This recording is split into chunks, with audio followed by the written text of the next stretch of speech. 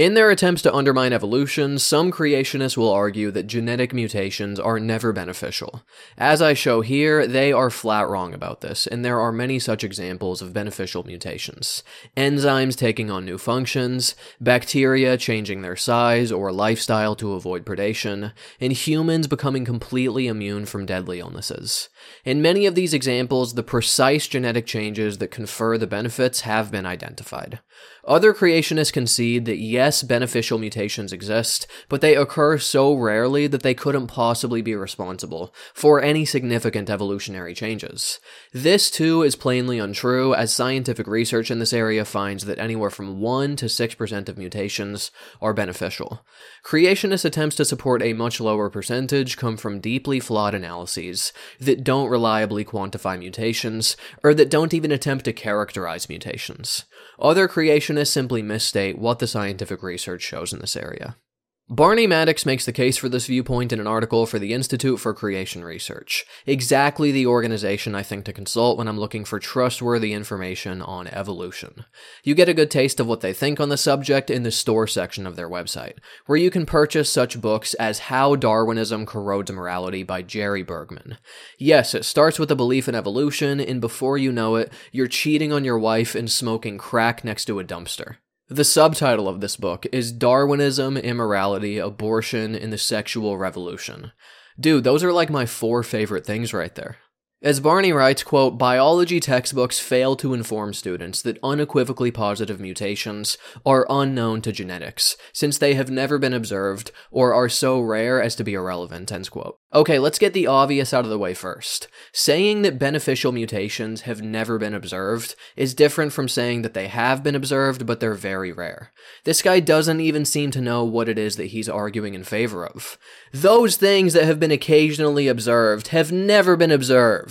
As is so often the case, creationists on this point are simply wrong about the facts. There have been many documented examples of beneficial mutations taking place in many different kinds of organisms, both in the wild and in the laboratory. I'm just going to provide a few noteworthy examples here, but trust me when I say that a comprehensive list of every documented example simply wouldn't fit inside of a YouTube video. In Campbell Biology, we read the following, quote, one group tested whether the function of an enzyme called B-galactosidase could change over time in populations of the bacterium E. coli. B-galactosidase breaks down the disaccharide lactose into the simple sugars glucose and galactose. Using molecular techniques, the researchers introduced random mutations into E. coli genes and then tested the bacteria for their ability to break down a slightly different disaccharide, one that has the sugar fucose in place of galactose.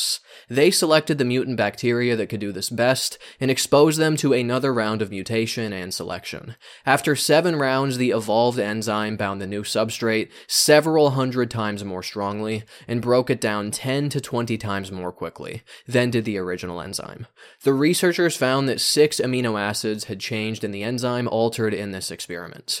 2 of these changed amino acids were in the active site, 2 were nearby, and 2 were on the surface of the protein. This experiment and others like it strengthen the notion that a few changes can indeed alter enzyme function, end quote. In a Talk Origins article written by Richard Harder, we learn about another example, quote, bacteria that eat nylon. Well, no, they don't actually eat nylon, they eat short molecules, nylon oligomers, found in the wastewaters of plants that produce nylon.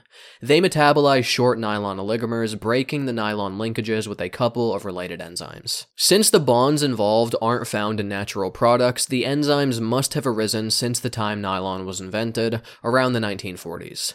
It would appear this happened by new mutations in that time period.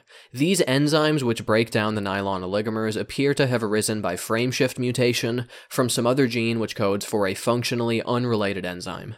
This adaptation has been experimentally duplicated. In the experiments, non-nylon metabolizing strains of Pseudomonas were grown in media with nylon oligomers available as the primary food source. Within a relatively small number of generations, they developed these enzyme activities, end quotes.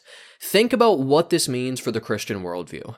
If this bacteria keeps evolving in this direction, all of those anti-gay preachers that cross-dress on weekends are going to need a new material to make their stockings out of. Joe Boxhorn, also on Talk Origins, provides us with 2 more examples, these in response to predation. Quote, in this study by Shinako et al. 1990, an amodal, short, 1.5 micrometer, rod-shaped bacterium was grown with the ciliate predator Cyclidium. Medium transfers occurred every 7th day. After 8 to 10 transfers, long bacterial cells, up to 20 micrometers, appeared in cultures which had the ciliate. They coexisted with a shorter morph. After appearance of the long form, the density of ciliates in the experimental flasks declined. Feeding experiments showed that the ciliates fed preferentially on the shorter cells. Example number 2, or I guess number 4 or 5 overall. There's so much evolution going on that I'm already beginning to lose track of it all. Quote, Corella vulgaris is a common unicellular green alga that is used as a lab rat in labs throughout the world. We've grown the same strain of it for thousands of generations on agar and in liquid culture without it losing its unicellular morphology. In Barras et al., steady-state unicellular C. vulgaris cultures were inoculated with the predator Acromonas veliciaca, a phagotrophic flagellate. Within less than 100 generations, a multicellular form of the chlorella became dominant in the culture. The alga first formed globose clusters of tens to hundreds of cells. After 10 to 20 generations in the presence of the flagellate, 8-celled colonies predominated. These colonies retained the 8-celled morphology indefinitely in continuous culture and when plated onto agar. The basis of the change appears to be a change in the cell wall, end quote. For our next example of a beneficial mutation, we're going to look no further than an article written by another creationist, Alex Williams of Creation.com. Quote, at this point, Darwinists will make a lot of noise about numerous experiments which demonstrate beyond doubt that some mutations can lead to increased fitness, both in humans and in experimental populations. This is certainly true. A recent example is the discovery that a single nucleotide change in ethnic Tibetans, compared with Han Chinese, has allowed them to cope with the chronically low oxygen levels that occur on the high Tibetan plateau, end quotes. What's hilarious is that near the start of his article, this same creationist says, quote, beneficial mutations are simply assumed to exist because Darwinian theory demands that they exist, end quotes. Yes, we're simply assuming the existence of those things that even you provide real-world examples of. Can we also just stop for a moment to talk about how silly the term Darwinist is? It's basically this weird attempted smear term that makes it look like we're cultishly bowing down at the altar of Charles Darwin. Yes, he was the originator of the idea, but since he published The Origin of Species, there's been over 150 years of work and research in this field by countless other scientists. So let's stop pretending like every idea and scrap of evidence in this field comes from Charles Darwin alone, because that's simply not the case. And why don't creationists do this with other scientific fields? Why aren't we called James Huttonists for accepting the findings of geology? When I say the universe is billions of years old, why am I never smeared as an Edwin Hubbleist? It's important to note that in several of the examples I provided, we're not just inferring or assuming that a beneficial mutation has taken place. The exact genetic changes which confer these benefits have been identified, flatly contradicting Barney's claim that, quote, unequivocally positive mutations are unknown to genetics since they have never been observed, end quote. They have been observed, and this is something that even your fellow creationists can prove to you. By the way, I don't really care much about credentials because at the end of the day, it's your arguments that matter, but I did find it kind of funny to learn that Barney Maddox, whose credentials are proudly hoisted in front of us by the Institute for Creation Research, is a urology specialist out of Cleburne, Texas. Yeah, if I have any questions about my urine stream, I'll give you a call. And I have to ask, if humans truly are the perfect creation of God, why would we even have as an occupation medical doctors like Barney, who specialize in diseased human bodies? Why not just create us without all of these life-ruining ailments? It's a bit puzzling that Barney has the worldview he does, because he's basically an expert on the many ways that part of our body has been imperfectly created by God. The next step creationists will take is to argue that, okay, beneficial mutations do take place, but they're so incredibly rare that there's no way they could produce significant evolutionary changes over time. All of the numbers they use to support this claim come from deeply flawed analyses. One statistic is from John C. Sanford's Creationist propaganda book, Genetic Entropy and the Mystery of the Genome. Quote, Bergman, 2004, has studied the topic of beneficial mutations. Among other things, he did a simple literature search via biological abstracts in Medline. He found 453,732 mutation hits, but among these, only 186 mention the word beneficial, about 4 in 10,000, end quote. So basically, what this guy did was ask what percent of papers that include the word mutation also include the word beneficial. And from this, creationists seem to think they've arrived at a reliable estimate of what percent of mutations are beneficial, 0.04% of them. Think about how incredibly faulty this analysis is. The word mutation could be used in countless contexts that wouldn't involve classifying one unique genetic mutation as either harmful, neutral, or beneficial. The word mutation could plausibly be used in papers about speciation, cell reproduction, the testing of a medicine, the milking of cows, crop distributions around the world, gender roles in the X-Men movies, literally any subject that relates to biology in some way. I really doubt that this guy took the time to read all 453,000 papers, or even just the abstracts to ascertain their contents, because even if it just took 1 minute per paper, this would have taken him over 7,000 hours. Think about all the scripture you could have read with that time. With 7,000 hours, you could have almost made it through the Begats by now.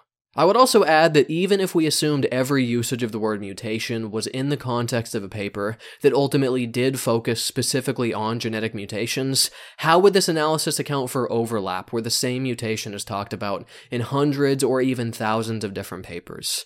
For example, you could have 10,000 papers written about a genetic disease, where at one point or another they use the word mutation to describe how this disease initially came about. Even though all 10,000 papers would be about one particular mutation, say the one that causes sickle cell disease, according to this analysis, that would be counted as 10,000 hits in the not a beneficial mutation ledger. The assumption being made here is that any paper that includes the word mutation is actively categorizing one particular unique mutation as either beneficial, harmful, or neutral. This assumption makes no sense given the countless different ways the subject of mutation could be brought up, as well as the repeat discussion of subjects in the literature. These numbers provide us with no meaningful indication whatsoever of what percent of mutations are beneficial. Alex Williams in his Creation.com article provides another completely useless analysis on this point. Quote, the human gene mutation database currently contains records of more than 141,000 mutations. A September 2012 summary reported that of these, about 6,000 constitute disease-associated and functional polymorphisms, different versions of a DNA sequence.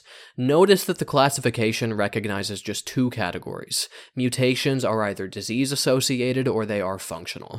There is no category labeled beneficial, end quote. There is no category labeled beneficial, he tells us. The implied conclusion is that since none of these 141,000 mutations are beneficial, the occurrence of beneficial mutations must therefore be extremely rare. There's just one problem with this conclusion.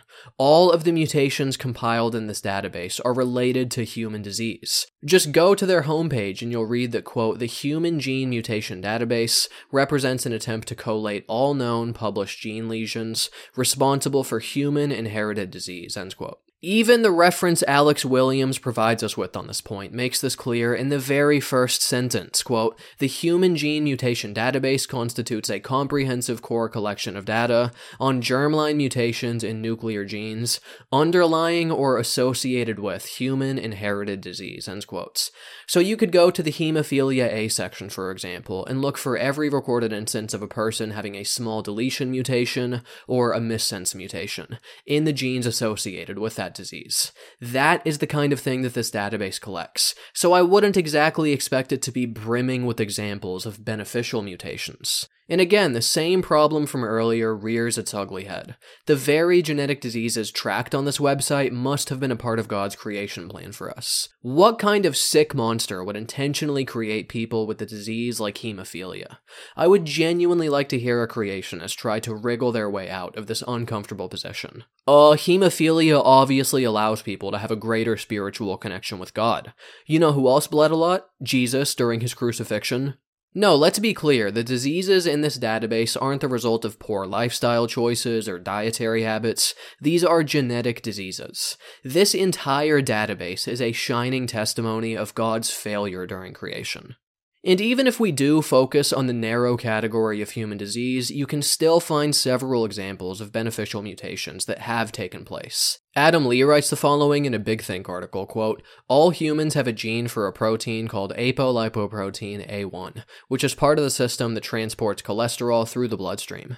ApoA1 is one of the HDLs, already known to be beneficial because they remove cholesterol from artery walls. But a small community in Italy is known to have a mutant version of this protein, named apolipoprotein A1 Milano, or ApoA1M for short. ApoA1M is even more effective than ApoA1 at removing cholesterol from cells in dissolving arterial plaques. It additionally functions as an antioxidant, preventing some of the damage from inflammation that normally occurs in arteriosclerosis. People with the ApoA1M gene have significantly lower levels of risk than the general population for heart attack and stroke. A different mutation in a gene called PCSK9 has a similar effect. People with this mutation have as much as an 88% lower risk of heart disease," end quote. Sarah Williams provides another example in PNAS, quote, "1% of Northern Europeans are now known to carry a mutation in a gene called CCR5 that renders a cellular receptor defective and confers total immunity from HIV infection," end quote. Combine all three of these mutations and wow, you could start doing whatever you wanted. Having orgies, eating cheeseburgers all day, whatever, man. You're like, yes, I could start doing those things. So you can look at the subject from any angle you want to, and the creationist is always going to lose. Another attempt at supporting the rarity of beneficial mutations is made in an evolutionnews.org article, quote, "Evolutionists often speak in generalities about beneficial mutations. They may be rare, we are assured, but they happen. All right, we have some data to look at. We can put a number to the frequency of beneficial mutations in a large sample. The number is 0. Nature just published results of the Exome Aggregation Consortium, EXAC, the largest survey of human genes to date.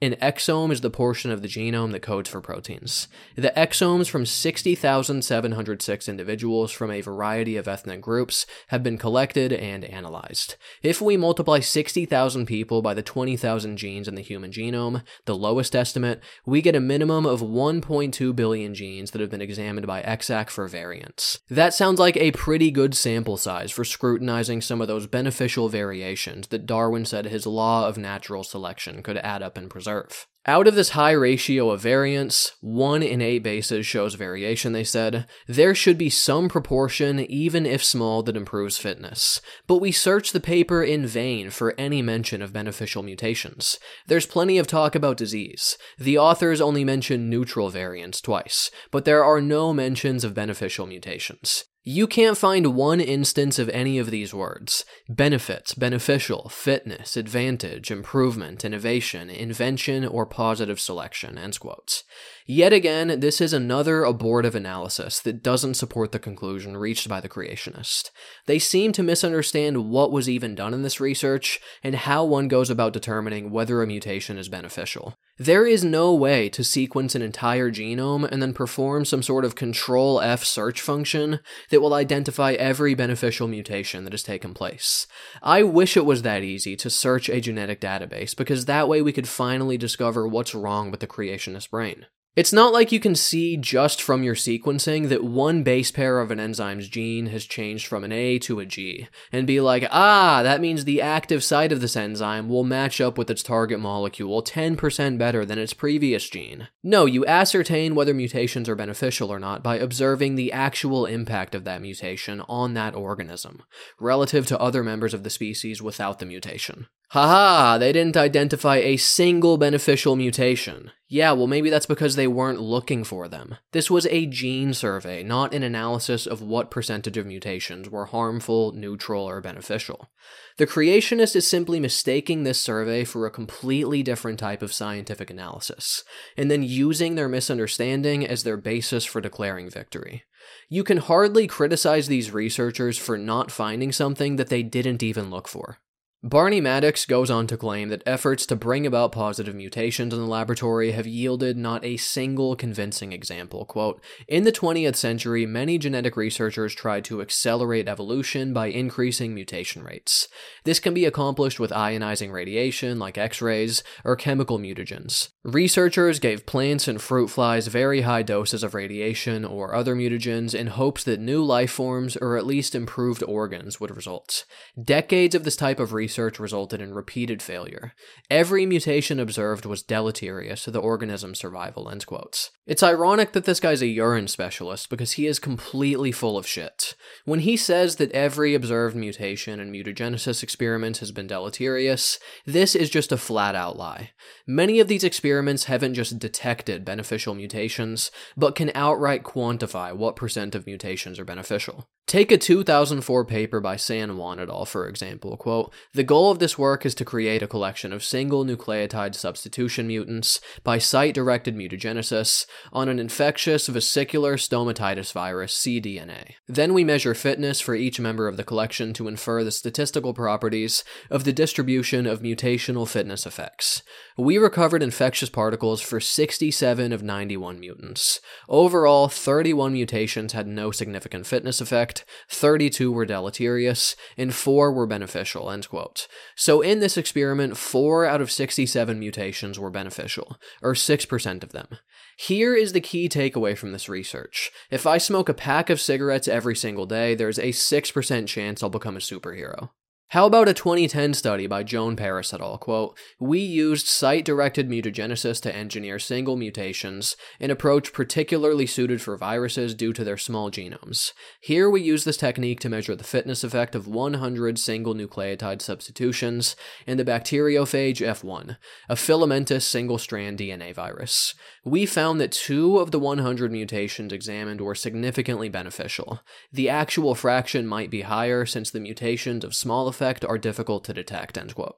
Lilia Perfeto et al., 2007, quote, "We allowed populations of E. coli to adapt to a given laboratory environment for 1,000 generations and followed the allelic distribution of the microsatellite at periodic intervals. Given the estimates for the overall mutation rate in E. coli and its genomic deleterious mutation rate, our estimate of the beneficial mutation rate implies that 1 in 150 newly arising mutations is beneficial, and that 1 in 10 fitness-affecting mutations increases the fitness of the individual carrying it," end quotes.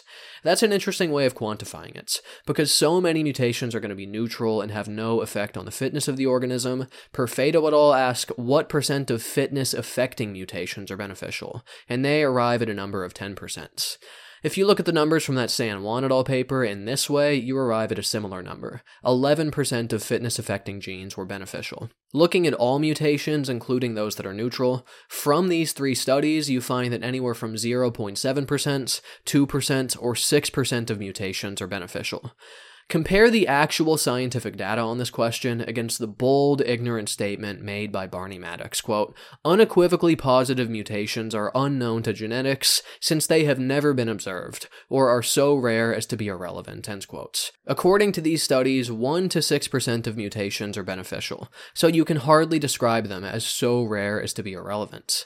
These are the sort of numbers you arrive at when you perform actual scientific analyses on this question, and not the sort of junk science data misinterpretations that creationists talk about.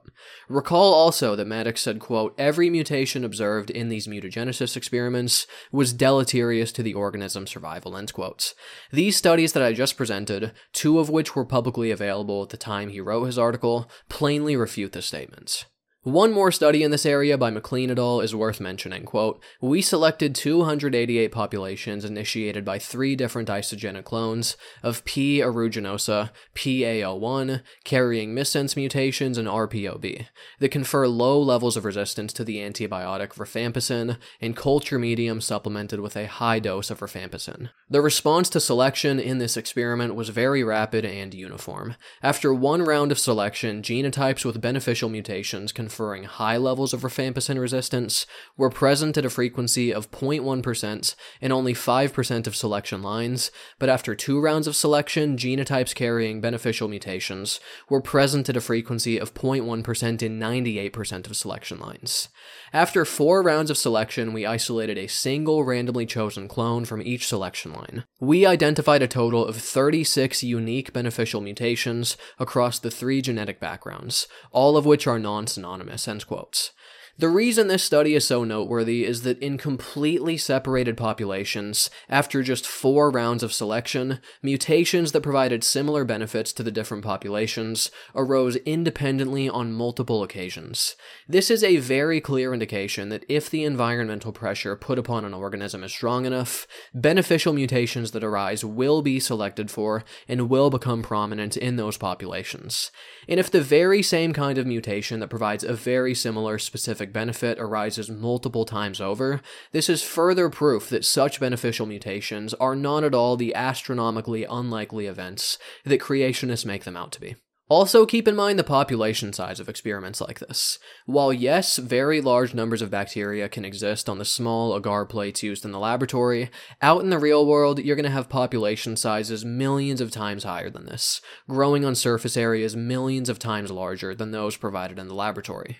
So when you have many more organisms undergoing mutations, it naturally follows that more beneficial mutations will arise and spread.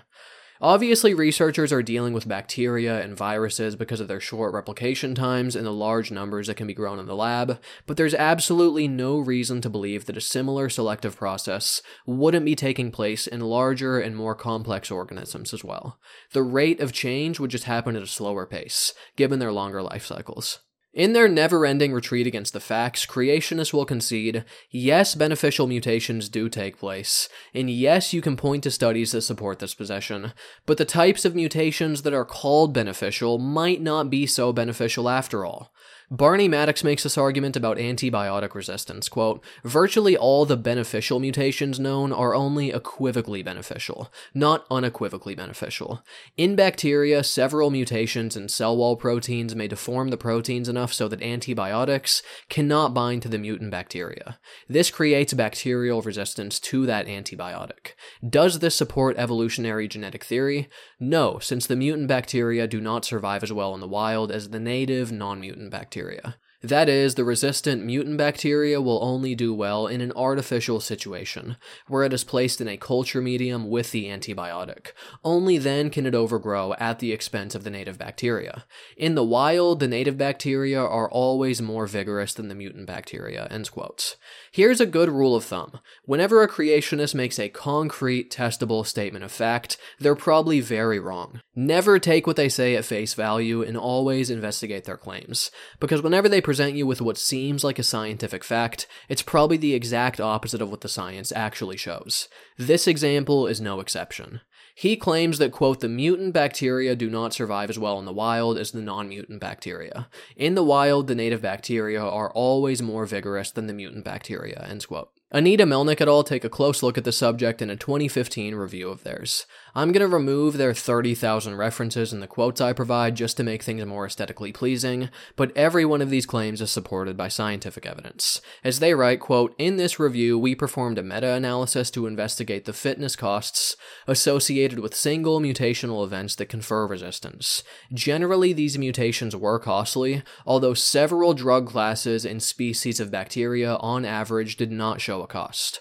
Clinical studies have shown that in some cases, resistant bacteria remained abundant in the population, or even increased in frequency despite the absence of the drug.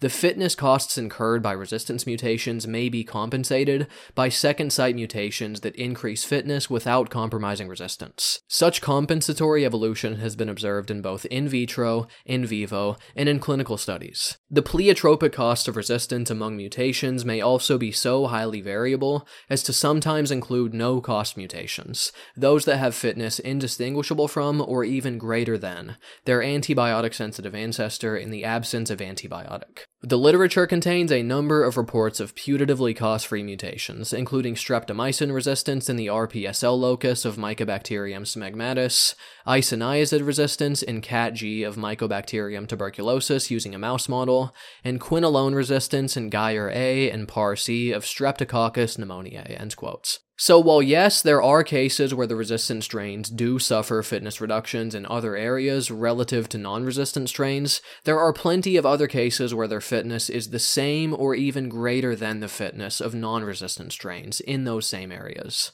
Set aside the fact that he's just factually wrong on this point, and you'll see that there's another problem with his analysis. The dichotomy that he presents us with doesn't match up with the way the world actually is. He frames it as if resistant bacteria are only at a fitness advantage in controlled laboratory environments that don't at all reflect bacterial composition in the real world. He seems to forget that outside of the laboratory, antibiotics of one form or another are widely used in many different contexts, whether we're talking about the treatment of illness, the housing of livestock, or the production of food. It's also pretty widely accepted that antibiotics are overused in this country, and I'm sure Maddox himself is prescribing them almost every single day through his work as an MD. Alright, I'm gonna go ahead and write you a 10-day prescription for amoxicillin and you should be all set. What? I'm not even here for a doctor visit. I'm just the Jimmy John's guy delivering your lunch. Antibiotics do exist in the real world, not just the laboratory. So whenever a population of bacteria finds itself in an environment where antibiotics are present, it will be at a fitness advantage relative to non-resistant strains. It'll continue to survive and reproduce, whereas non-resistant strains will quickly be killed off. Whether a given mutation is advantageous or not depends entirely upon the environment that an organism finds itself in. Let's say the color of a beetle changes from green to black. Is this a beneficial mutation? It totally depends on his environment. If he lives in the forest among bright green plant matter, changing to black will make him more visible to predators, and it'll thus be a harmful mutation. But if he lives on patches of dark volcanic rock, the black coloration will help him blend in and avoid predation. Mutations are context dependent, and it thus wouldn't make sense to just broadly dismiss an entire category of mutation that in some contexts reduces overall fitness, because in other contexts they would enhance overall fitness. This is basically what the creationist is arguing. This mutation is only beneficial in environments where the mutation is beneficial. Yeah, that's kind of how evolution works. He's also overlooking the fact that even if certain observed evolutionary changes are only advantageous in a lab environment, such experiments are nonetheless demonstrating the general evolutionary process that takes place out in the real world. The exact same mechanisms would be operative in the wild, so there's no reason to believe that evolution would take place only in the laboratory. Barney makes another argument that's almost embarrassingly absurd, quote, "The recent decoding of the human genome has allowed scientists to determine that cystic fibrosis is caused by a random change of 3 nucleotides in a gene that codes for a 1480 amino acid long ion transport protein. The human genome has 3 billion nucleotides, or base pairs, in the DNA. Since a random change of 3 nucleotides in a 3 billion part genome is fatal, how is it remotely possible that a chimp could be the evolutionary cousin of a human? The lowest estimate of the genetic differences between our DNA and that of chimps is at least 50 million nucleotides," end quotes. The simple answer to this challenge is that not all mutations are equal. Some are harmful. Some have no fitness effect whatsoever. Others are beneficial. He seems to be making the classic mistake of assuming that evolution is an entirely random process. So how could this difference of 50 million nucleotides not have introduced an enormous amount of harm into the organisms? That's because the nucleotide mutations that took place either didn't affect the organism's fitness or provided a benefit, and that's why that particular lineage survived and passed on its genes. Any mutations in that population that were harmful would have put those organisms at a reproductive and survivalistic disadvantage relative to the other members of its population, and its particular set of genes therefore would not have been passed down. The answer to his question can be encapsulated in a single word: selection. Yes, the location and impact of the mutations themselves would be random, but the selective process is not random. It favors organisms with good genes and disfavors the ones with bad genes. His argument would be analogous to talking to an architect or a structural engineer and saying, look, if I make this one particular change to the design of the building, the entire thing would collapse. So how could these 200 changes that you're proposing not cause it to collapse 200 times over? Because the changes I'm making would strengthen and improve the building, not degrade its structural integrity. The same concept applies to the divergence between humans and chimps. And as a matter of fact, I was actually at the zoo the other day, and when a chimp heard this argument, he was like, okay, that's just fucking ridiculous. I was like, what the fuck? I didn't know chimps could talk. He's like, yeah bro, it's called evolution. Ever heard of it before? What are you, some kind of fucking retard or something? I'm like, whoa man, relax, I'm on your side here. He's like, sorry, I just get really frustrated sometimes. Being pent up here in this cage all day, it really taxes the mind. Anyway, if you'll excuse me, I need to get back to swinging from branches and throwing feces at people. In a similar vein, Georgia Purdom in an Answers in Genesis article writes the following, quote, but even if there were a clearly beneficial mutation, this would by no means prove the mechanism for evolution. For one thing, beneficial information-gaining mutations would have to be a regularly occurring phenomenon and would have to build on previous mutations so as not to be undone and to keep the evolution going uphill, end quote. Yes, if only there was some process whereby this occurred naturally, almost as if there was some form of selection going on. Apparently, without even knowing it, Georgia is basically describing the process of natural selection here.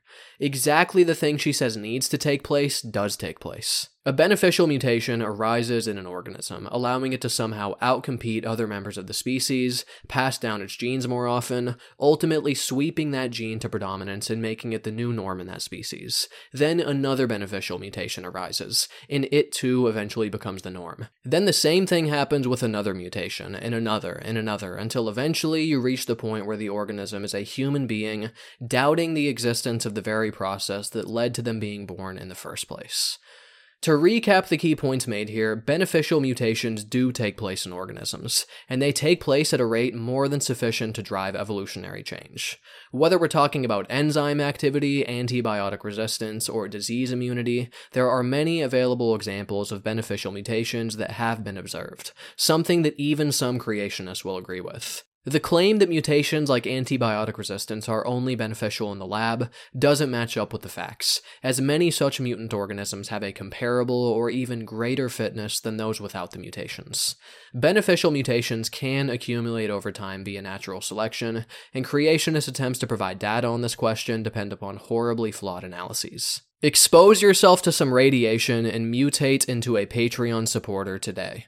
5 out of my last 7 videos have been demonetized, so audience support ensures that I'm actually making money when I upload. Supporters receive access to patron-only bonus videos. You can also follow me on Twitter at @skepticalhuman, and if you click the bell, you'll get notifications when new content is posted. Check out some of my other videos on the channel, share this video with others, and until next time, take care.